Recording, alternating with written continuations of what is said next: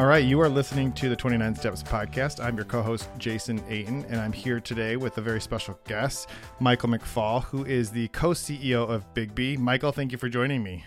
My pleasure, Jason. Now, I got to be honest with our listeners, this interview is fun for me because Biggby happens to have a special spot in our heart.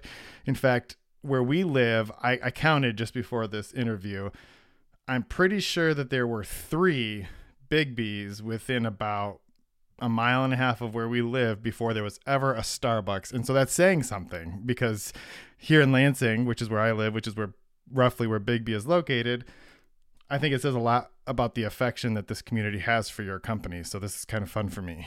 Oh, great. Yeah, it's wonderful. Now, obviously, you lead a company which has a lot of franchises. I'll be honest, I don't know how many, so you can kind of tell us. And this has been a really interesting time, I'm imagining, for both Biggby's home office company and your franchises. So just kind of talk us through like what the last 6 or 7 months have been like navigating what seems like a very crazy period of time. Back when COVID emerged, there was 2, 3, 4 weeks of pretty intense worry and concern, of course. And I'm just speaking about the business here. I'm not talking about the health concerns and so on. But then our governor here in Michigan deemed non-alcoholic beverage retail, which essentially says coffee shops, as essential businesses. And so we were able to stay open. I'll tell you, the franchise model came through with flying colors on this test, this really dramatic test of our business model, because we have local owners who are in their stores taking care of their employees, therefore taking care of their customers. And so we came through this time, and we're stronger and doing more revenue per unit than we've ever done in the history of our company. And so again, the having the local owner in the store, managing the business, was really powerful. And I've got some beautiful examples of how that worked for us. But and the other thing that really worked for us was that we had a daily phone call every afternoon at 3:30 with our franchise owners, and that was 7 days a week. And when you have nearly 200 very experienced, seasoned, sophisticated owners coming together and problem solving, it's a really powerful force. And so, we were able to put things in place, and we were able to roll out ideas quickly, efficiently, that really helped us through this moment in time. No doubt about it. Yeah. And I don't want to make light of it at all, but I think I'm going to speak for all of our listeners. I would agree that coffee is essential. I'm not trying to make light of it, but that's a part of people's life. And I do think that anything that can bring some sense of normalcy in an otherwise chaotic world is important, right? We need to have those sort of, and for a lot of people, like I work remotely I've done that for a long time, but literally I used to spend at least 1 day a week at the broadbent store here in Delta Township working, right? Because I'm a writer. So I would go and I would need a change of scenery, and I would go and I'd work in that particular location. And it was a part of my routine. It was a part of my life. And I can't do that now. And I've had to adjust in some different ways, but I only mention that because people are, especially people who work remotely, are like, coffee shops are the office, right? And so that just speaks to the level of importance that this has.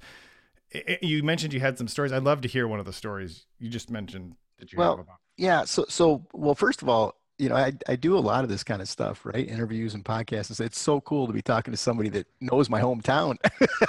It's amazing. And then, I think that the story that I was most powerful for me was one of our owners was worried about his staff, and he went to Home Depot and designed and built a plexiglass barrier. And the next day, we was talking about it on our town hall meeting.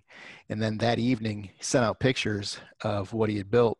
And from that moment, we had owners putting plexiglass in all of our stores. And this was weeks before anybody else was doing plexiglass. And so to me, that was just a really powerful. So he was concerned. He was personally concerned about the safety of his staff in the store. So he went and solved that problem. And then within 24 hours, he made that announcement to our entire community. And I don't have exact numbers, but I would guess more than half of our stores had plexiglass within a day or two because it was such a good idea. And then 2 weeks later, the entire world had plexiglass. But that Right. speaks to the power of, we were doing plexiglass before anybody was even talking about it. Now, let me ask for a minute, because obviously, in addition to having a few hundred franchise like locations where people can actually go and get coffee here in the Lansing area, you also have employees who work in your home office, and I'm just curious what that experience was like and how you had to make some changes to do the things that they have to do, but they don't necessarily require being face to face with a customer. So there's a little bit of flexibility, but I'm kind of curious what that was like. Well, I mean, interestingly, we had been making a pretty significant move in this direction already. So, would have been January of 2019. We opened our office after a remodel where there was no assigned seating. You didn't have a designated office. You were expected to, rotate seats, sit next to different people on a daily basis, and that was really a move in the direction of if you can do that, you can work anywhere.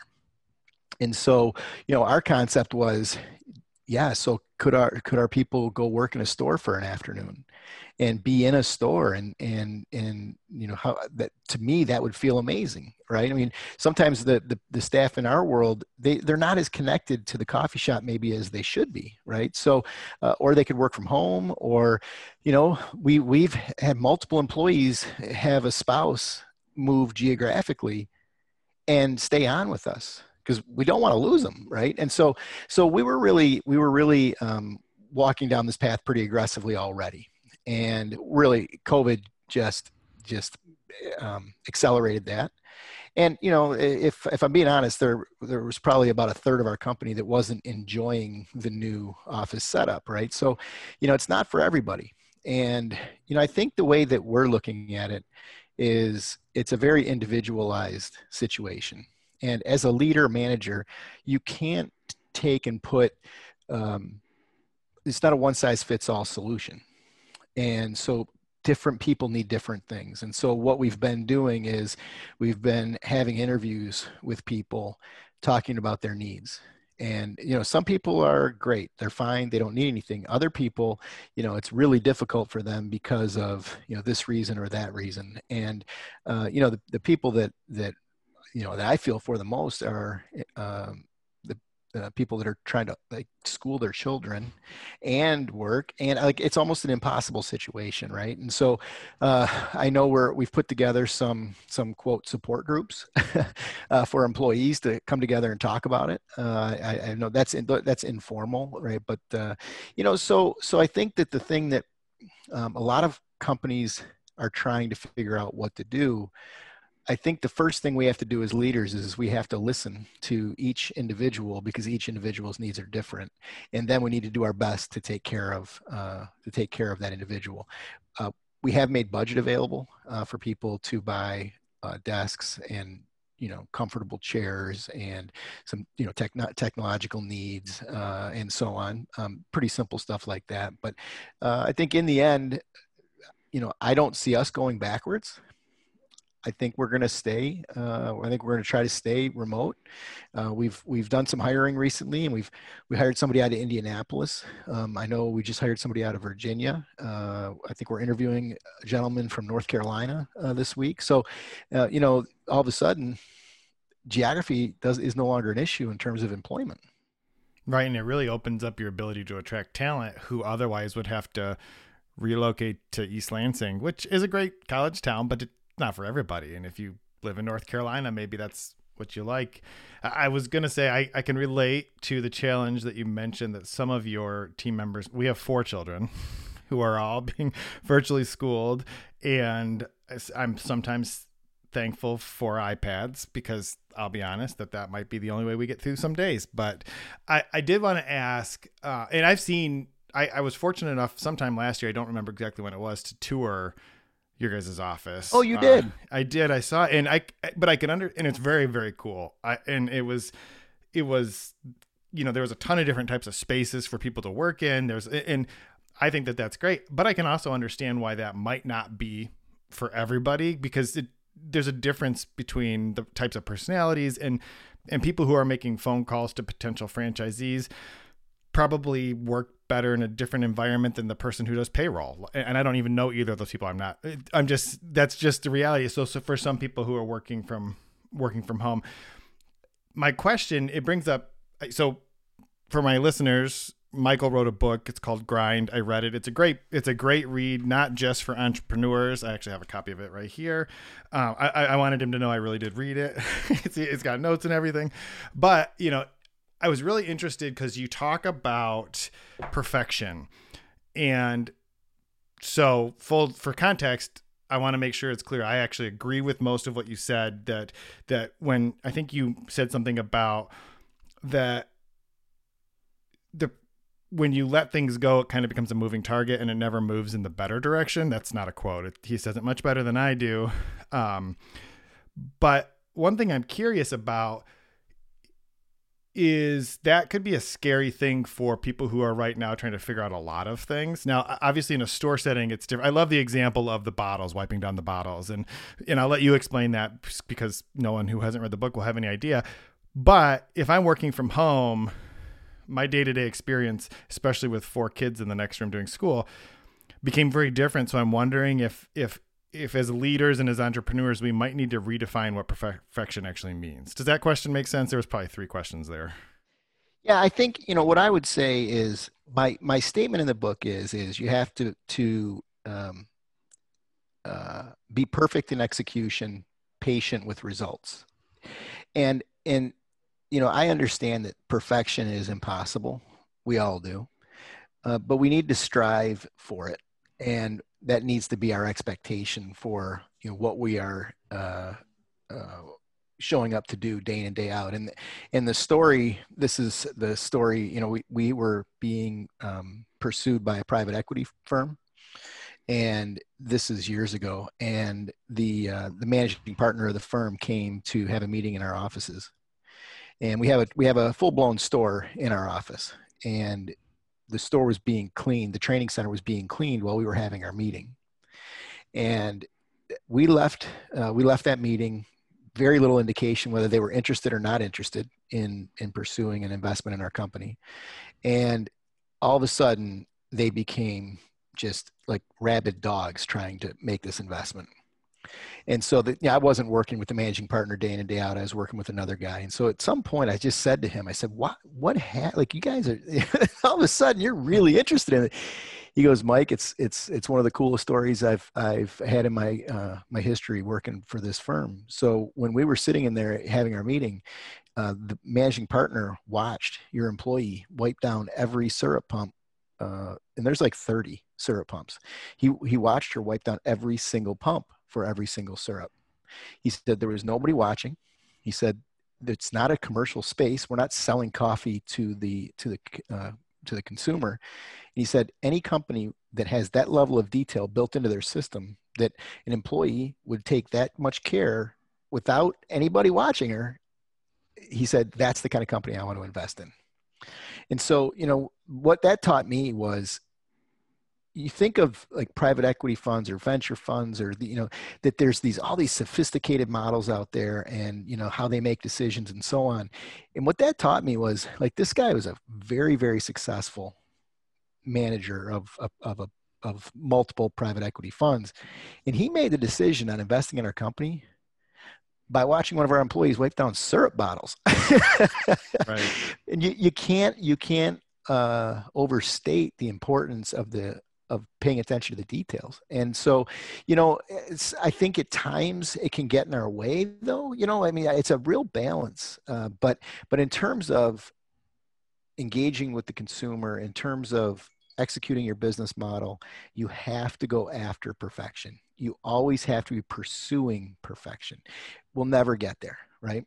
And of course, standards are different all the time, right? Depending on what's happening. Like if we're understaffed in a certain area of the company, well, of course, our expectations go down in relation to what perfection means. Or, so it's not like you're irrational about your expectation in perfection, but it's really about trying to get better and better all the time, trying to always get better, trying to be perfect. Now, I think that that's really helpful. If I am a small business owner and I'm not necessarily running a coffee shop, but if I'm a small business owner and we were having this conversation and I was trying to figure out how to help my employees have that same kind of a mindset given the current circumstance, what would your advice be to me in terms of, one, how do I establish what perfection looks like? And then two, how do I measure it? Because you talked about, being patient with the results. So what would you say to somebody who's in that situation, right, in terms of the current environment? Well, I still think we have to systematize everything.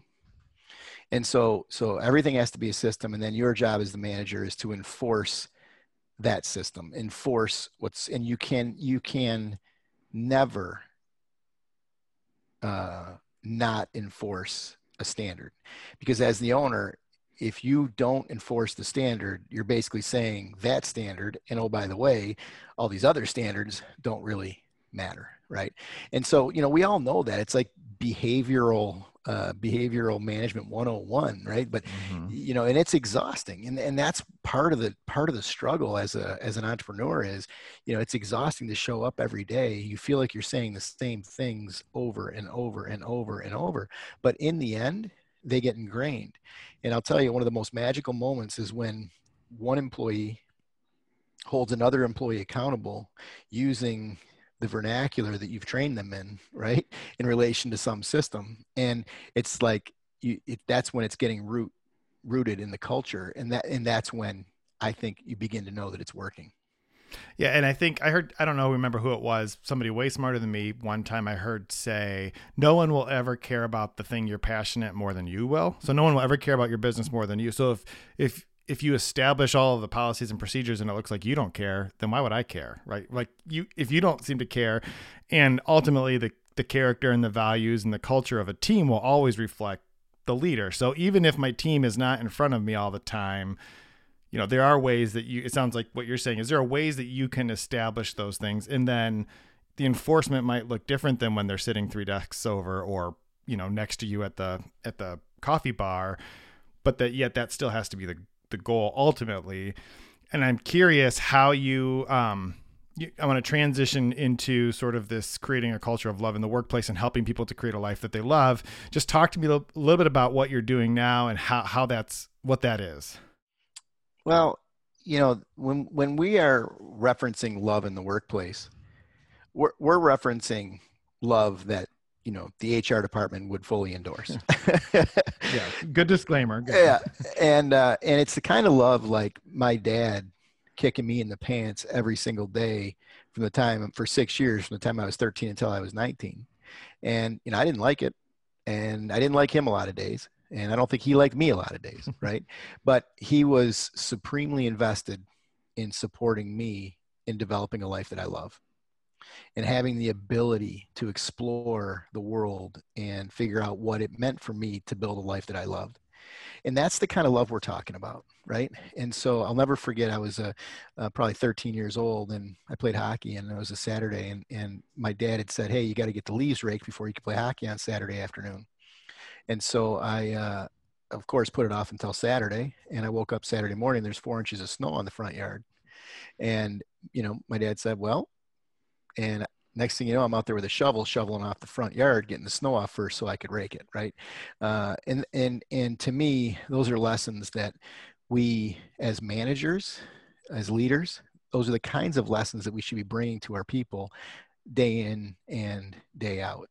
And there is really no better place to, the workplace is like a petri dish for self-improvement, for development, for self, and so we should treat it like that. We're all together. We have a common purpose, meaning we're working on some common project. We hope it's worthy, and we're all vested in each other's success. And so it's like the perfect place to do that kind of work. And what we're trying to do is we're trying to free people up from the mentality in our organization that when we say supporting them and building a life that they love, we're not talking about making them better employees, better at accounts payable. We're talking truly about them considering and pursuing their passions. And we completely understand that in that consideration, they might decide to leave the company and they might decide to go do something else. And for most managers of businesses, that's complete heresy, right? Like, how could you possibly not be concerned about people leaving your organization? Like, we all struggle with getting people into our organizations. Well, what I'm here to tell you is if you build a culture of love where you're supporting people and pursuing their passions and building lives they love, you will never, ever have a problem hiring people. And then when you do support somebody in leaving your organization to go pursue their passion, the the the inverse of that is that if somebody goes through that same work, that same process, and ends up settling on the fact that Biggby Coffee is a place that they can pursue their passions and build a life that they love, that's going to be a superhuman employee because they love being there. They love showing up. They're showing up for a very, very specific, powerful reason. And so not only does it, make it so that you are hiring, your ability to hire people, but the people that are left that don't leave are just like the most powerful employees you could ever imagine. And so, that's our work, right? And it really comes down to, our purpose is to support you in building a life that you love. If you have any connection with Biggby Coffee, our purpose is to support you in building a life that you love. Now, our vision is to improve workplace culture in the United States. And that's our worthy project. That's our something special. That's what we show up to work to do every single day, right? And to me, there's no more worthy cause than that. And I'll just walk down the linear thought process here. So if you look at what the leading killer in the United States is, it's chronic disease. And it's by like a factor of 10. It's the most the most brutal killer in our country. It's proven that the number one factor contributing to chronic disease is stress. The leading contributor to stress is workplace, number one, personal finances, number two, right? So if we can improve workplace culture, if we can make work a place you go where you're supported, where you're pursuing your passions, where you have a community of people that are invested in your future with you, if we can make the workplace a nurturing environment that when you go home at night, you feel great. You feel powerful. You feel like you did things that day that were investing in your future and so on and so forth. Well, what kind of mom or dad are you going to be showing up at the dinner table or putting your kids to bed, right? You're going to be a more powerful mom. You're going to be a more powerful spouse. You're going to be more supportive.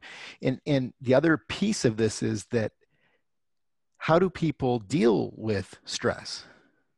They self-medicate. Mm-hmm. Right. So if we can reduce the stress for you coming out of the workplace and going home, if we can reduce that for you, then we hope we can reduce some of the behaviors out there that aren't very healthy either. So that's what we're up to, right? That's the project. And to me, that's a loving, supportive culture. And we've got some pretty cool, and if I'm going on for too long, just stop. You're good. Keep going. So we've got some really cool things that we're doing internally within our organization to support this. And, one of which is we have individualized coaching. So you as an employee, you get a coach and you have monthly meetings and you talk through your pursuit of a life you love. And this person that's coaching you is not your manager. In fact, there's a wall up between that person and your manager, right? But this person is fully vested in supporting you and pursuing your passions and building a life that you love, right? So and I don't know of any other company out there that makes that available full time. I mean, I think we have 4 full-time coaches, right? In our world, doing that day in and day out. Another initiative is we have a curriculum we've developed, and it's the Life You Love Laboratories, and there's 4 classes, and each class is designed to help the individual build a foundation on which they can pursue their passions and build a life that they love. And so we basically identified that there's 4 areas that you really need to make sure are shored up before you can really have an opportunity to build a life that you love. And so we have those classes available. We're starting another one. I think next week there's another series starting. I think, we've got 27 people signed up, or 28 people signed up in those classes. And so, that's a major investment that we're making, and we're hoping to take that to the outside world at some point. Right now it's internal, but we're going to be, we think, we're going to be trying to take that to the outside world. And then, there's other things we have going on. We have forums, which are essentially support groups, right? That you come together and you talk a lot about stuff that isn't related to work, right? It's just life. They're basically support groups for life, and being able to facilitate that those have been really powerful for people as well, because where do you go in the world?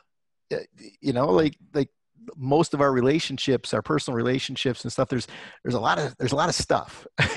But these groups, I mean, they're confidential.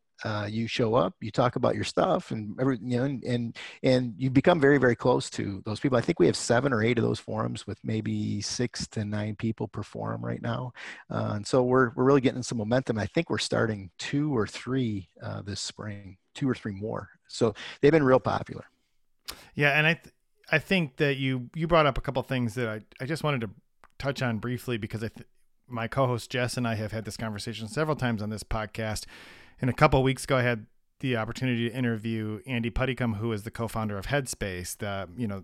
And the only reason I bring it up is we were talking about burnout, and the bottom line of that conversation was there's a lot of ways that you can try to give your people the space so that they can go home and be a better parent. But the point is, you have to be intentional about it. It doesn't just happen on accident. Nobody gets unburnt out on accident, right? You don't just walk down the hall trip and be like, I'm fine now. You have to be intentional. And the things that you described really are some of the most intentional that I've heard. My last question, I guess, for you is for someone who's listening, and you talked about at some point, these things might be open to the outside. Where can they find out more aside from the book, which I highly recommend? I've read it. Michael didn't know I was going to say this. He probably didn't even know I had the book when we sat down to talk. And I can also say that I know, because they're located here in town, people who work for Biggby, and what Michael's saying right now is evidenced and supported by the conversations I've had with people who I know. So this is the real deal. So for people who are interested, where can they find out more? Where can they follow you? Where can they get more information? Well, what I would say is, first let's connect, and probably LinkedIn is the best place to connect. Okay. And then, we aren't prepared to take. I just asked this question this week to my team. I said, as I'm out in the world and I'm being interviewed and I have the opportunity to talk to people, where do I send them if they're interested in learning more, right? And so we didn't really have a place, but we are going to create a landing page for people to sign up, so that when we do have stuff available to the outside world, that they can be notified, right? And that's really and then, but I'll be doing, as we start to take stuff to the public, I'll be doing posts on LinkedIn and I'm sure Facebook and all that stuff. So I would say that's and then I don't know if I'm supposed to do this, but I'll do it anyway. Go to biggby.com/lifelab. And we'll add a link to that in the show notes, so that people. When you do add the link, let me just make sure that that's the right link. We'll check and we'll add the right link. I promise. Let's make sure it's the right link. I'm pretty sure it's /lifelab. I love engagement too. I put my cell number in the book here, and that's been a really fun experience. And it's amazing. I don't get a ton of phone calls, but the ones I do, I'll tell you, it inspires me more than it inspires the person calling me. I guarantee it. And so, I love to engage, and so I would say, LinkedIn, send me a note if you're interested. I will therefore put you on a list somewhere, and then we'll reach out to you via LinkedIn when we get the stuff put together to go public. Great. And I'll definitely make sure that we include the link to your LinkedIn page in the show notes, because I do know, and you're pretty active on LinkedIn. I'll be honest, it's a great way to just get more of these insights on an ongoing basis. So go ahead. Yeah, well, I was just going to say too, I've got something coming out. I got good news today that we're almost done with it. I'm putting out the grind score. And I think it'll be interesting for people to take a look at. But it's 24 questions, and in the end, you get a score. And the score is your likelihood to be a successful entrepreneur. And it's meant to be somewhat tongue in cheek. Like, I don't really think I can predict whether you're going to be successful or not. But my intention is really just to start a conversation around the kinds of things you need to be focused on if you want to be an entrepreneur. So I'm pretty excited about that. I'm hoping that's going to be up and live in the next 30 days or so. And that's going to be a lot of fun. Great. And if you happen to live in Michigan, stop by a Biggby Coffee and support the baristas. And Michael, thanks so much for joining me today. I appreciate your time. We'll make sure that we add those links so that people can find you. It'll be well worth their time. Thank you. Jason, thanks. You've been great. This was wonderful.